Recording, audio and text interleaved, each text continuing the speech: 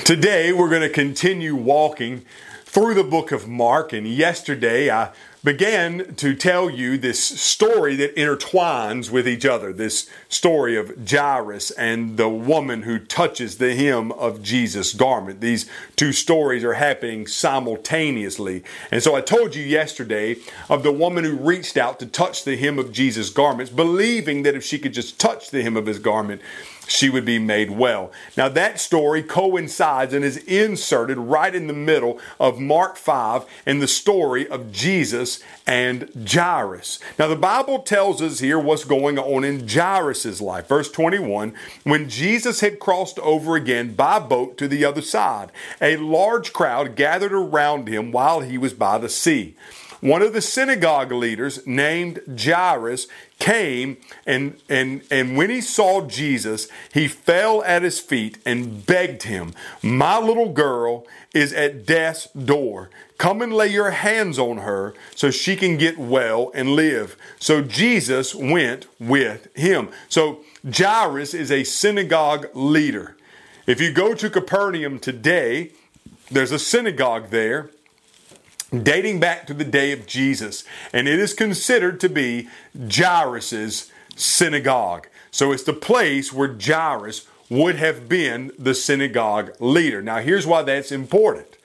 Because it's in the synagogue of Jairus, back in Mark chapter number 1, where Jesus cast a demon out of an individual. It's also in Capernaum, where they press against the door of Peter's mother-in-law's house, and Jesus heals Peter's mother-in-law from a fever. It's also in Capernaum where they dropped a paralytic through the roof, and Jesus told him to pick up his mat and to go home.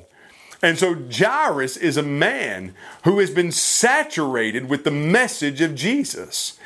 The rumblings and the gossip and the words about Jesus have circled through the streets of Capernaum. And Jairus knows the reputation, knows the testimony, knows the teaching, and knows the healing power of Jesus. However, he's a Jewish synagogue ruler, which means to go and to give himself to Jesus, to go and to seek the wisdom of Jesus is career suicide. This is something you would never do. You would not go seek advice from Jesus if you're a synagogue leader, a religious leader. Not true advice anyway. They're trying to trap him in order to kill him.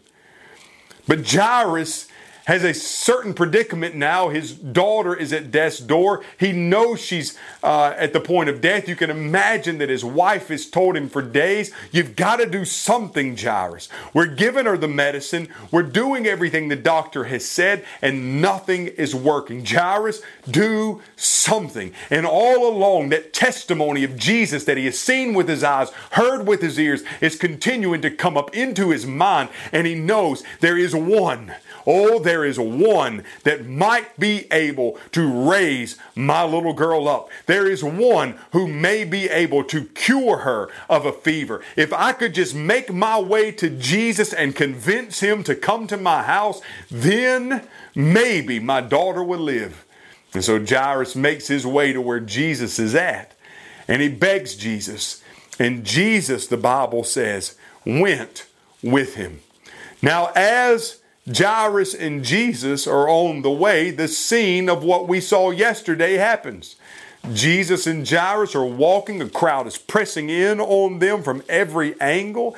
People are everywhere. They're trying to get there as fast as possible. You can imagine Jairus has the hand of Jesus pulling him along, trying to get him there to his house. After all, he knows that time is short. The time is ticking. The clock is counting down. It's only a matter of moments now. His daughter's going to pass away. And just at that moment, a woman reaches through the crowd, touches the hem of Jesus' garment. Her flow of blood ceases, and Jesus stops. Jairus, why stop now, Jesus? We've got to go. We've got to get to my house. My daughter is about to die. We can't wait here to talk to this woman. You can imagine all these things are running through Jairus' head. And after all, this is a woman that lives in his town. He knows this woman. He knows her reputation. He knows her as an outcast. What does Jesus have to do with her?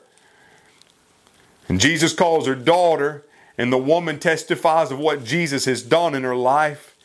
And the Bible says right then in verse number 35 that while he was still speaking to the woman, that people showed up from the synagogue leader's house, and they come and they tell Jairus, your daughter is dead.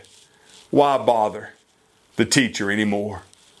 In that moment, you can imagine that Jairus, all the blood rushes from his face. His knees grow weak, and he's about to collapse because he knows my daughter is dead. Now, friends, I have a little girl, and I have 2 little boys.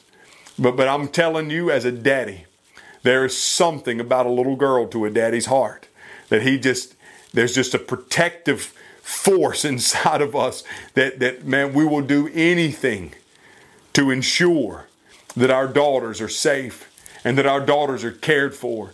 And so at this moment, when this man hears that his daughter is dead, he feels as if he has let her down as her dad. And not only that, he didn't get her the help she needed, and the grief overcomes him. And the Bible says, when Jesus heard what had been said, he looked at the synagogue teacher, the synagogue leader, and he said, do not be afraid, only believe. I believe in that moment everybody is quiet because they've been listening to what this woman had to say to Jesus, and she is still kneeling right beside him. But I believe that Jesus steps back and he puts his hand out and he says, don't be afraid, Jairus, only believe. And he has his hands like this, and he maybe looks to his right and his left, and there's a woman beside him who's just been healed of a severe bleeding disease. Over here to his right is a man who had demons cast out of him. Just behind him is a blind man that had been healed. Over here is a paralytic that's learned to walk. Over here is Peter's mother-in-law who's now no longer with fever but is serving everybody. Back behind him are fishermen and tax collectors that have given their all in order to follow him. And so in this moment, Jairus looks up and hope springs to life.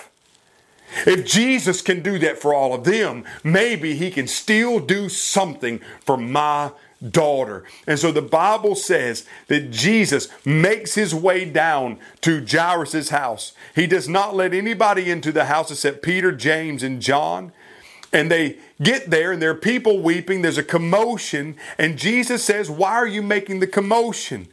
Why are you weeping? This child is not dead. This child is only asleep. And they begin to laugh at Jesus. Can you imagine the scene? I can imagine Jairus saying, just stop laughing at him. He's here to help. And the Bible says that Jesus took the child's father, mother, and those who were with him. He entered the place where the child was. He reached down, takes the dead girl by the hand, and he calls out, Talitha Koum, which is translated, little girl, I say to you, get up. And immediately the little girl got up and began to walk. She was 12 years old. Jesus simply speaks the word, and the little girl gets up from the dead. And the Bible says at this, they were utterly astounded. And he gave them strict orders that no one should know about this, and said that she should be given something to eat. As Jesus called forth this little girl from the dead, so today he is calling you forth from your dead spiritual state to life with him. He's saying your name. Come out from where you are. Come out from the deadness you're living in and be made alive with me. Just like this little girl was made alive 2,000 years ago. So Jesus is the resurrection and the life, and he wants to give you abundant life here and now, and eternal life in the future is something only he has the authority to give. Would you give it all to Jesus? Guys, I love you. God bless you, and I will see you next time on New Horizons.